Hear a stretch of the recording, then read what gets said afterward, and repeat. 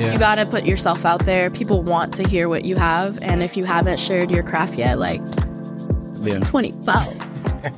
I love that. Also, like, music timestamps things for me, because if I want to know how I was feeling when I was like 22 years old, 21, I'll listen to some of my music back then. I was like, damn, that's some gangster shit. I was like, oh man, that shit.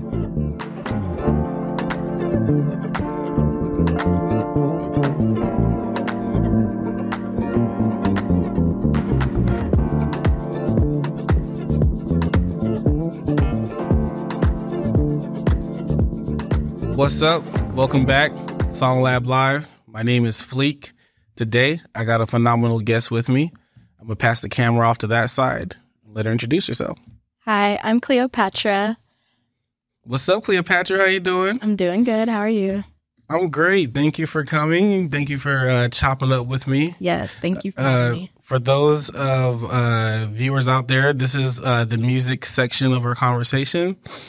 If you want to get into the real stuff, go to FleekSauce, because that will be a different conversation. But this is music-based conversations that we have here. So my first question to you, and this is conversational style, so feel free to ask me questions too. What do you love about music? Oof. Man. What I love about music mainly is the fact that it brings people together. It doesn't matter. I listen to a lot of world music, so like even the languages I don't understand, it still can bring a rhythm that can make you dance and like want to connect with people. Yeah. And I really appreciate people who put intentionality behind the words in their music, because it can uplift you or empower you or resonate to something that you're going through at that time. So I feel like my favorite part is just like being able to find that connection with the sound and the artist and what they're expressing, and then being able to experience that in your body. For sure. How would you describe your musical style? Oh.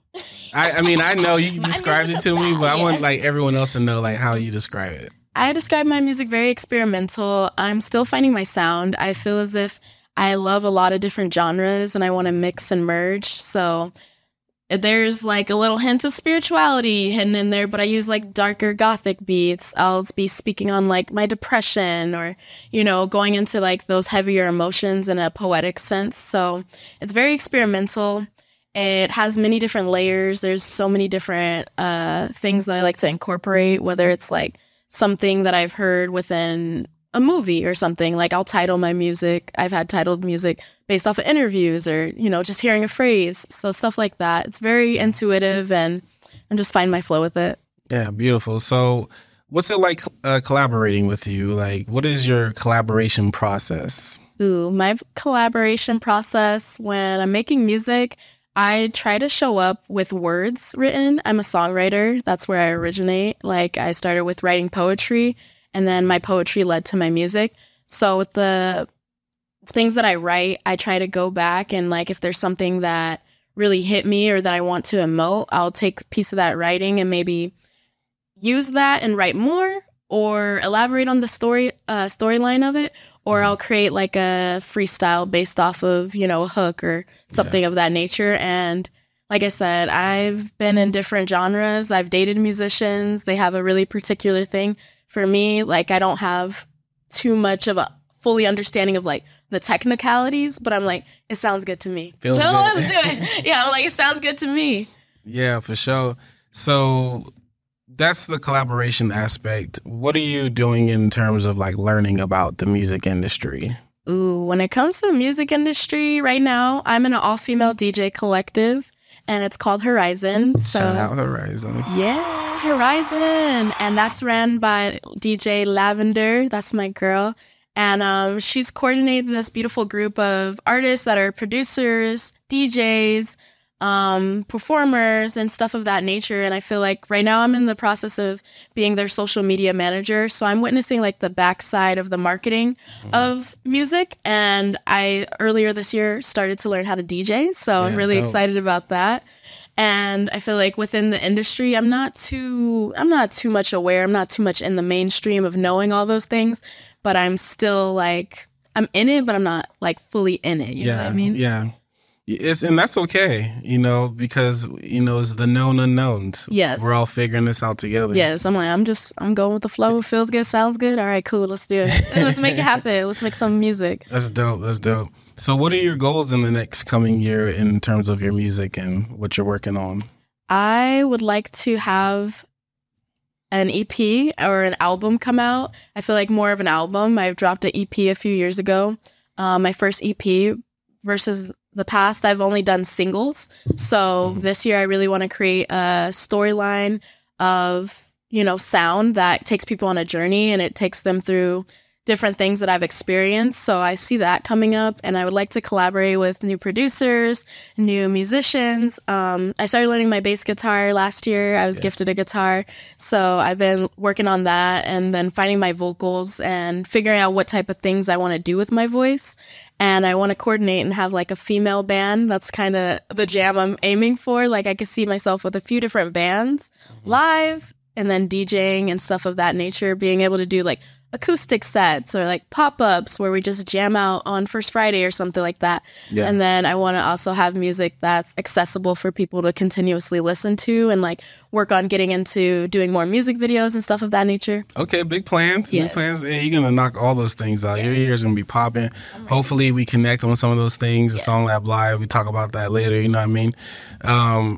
What advice do you have artists that are just getting into music? Like, what would you either tell them or even like your younger self whenever you first start loving? Like, what advice would you give that person to? Ooh. Well, I started music when I was like 19. So I was very shy, and my ex at that time, he was like, you got to share like your words and your voice.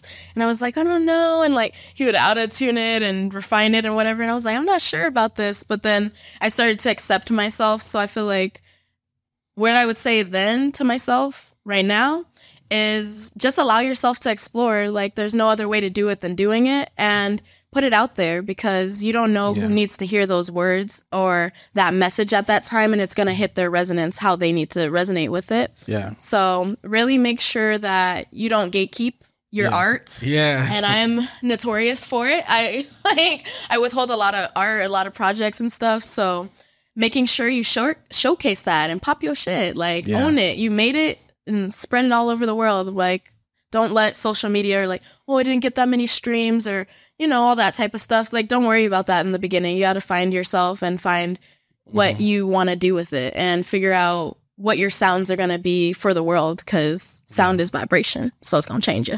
I love that. Yeah. And I really love that you said don't gatekeep your art, because we can be our own critics and perfectionists. Yep. And we wanted to sound it this way. And, I've done that myself, just going back and forth on like a final draft or something. And then just like, I don't even think I'm going to put it out. Never shares it. Yeah, just never share it. Yeah, so definitely don't gatekeep your creativity. Yeah. Let it out. It's part of your essence, your being. Yeah, you're emoting. So I feel like a lot of artists, we're utilizing our arts and our crafts, specifically music, to take those emotions that we can't say in a normal conversation, but I could put it to a rhythm, to a beat, and it comes out more complete and more understandable, you know what I mean? And like, I feel like making a sound that resonates with where you are in an emotional sense, like that's going to liberate you already by allowing yourself to be heard for the first time. So allow yourself to be heard. That's another message. Like you got to put yourself out there. People want to hear what you have. And if you haven't shared your craft yet, like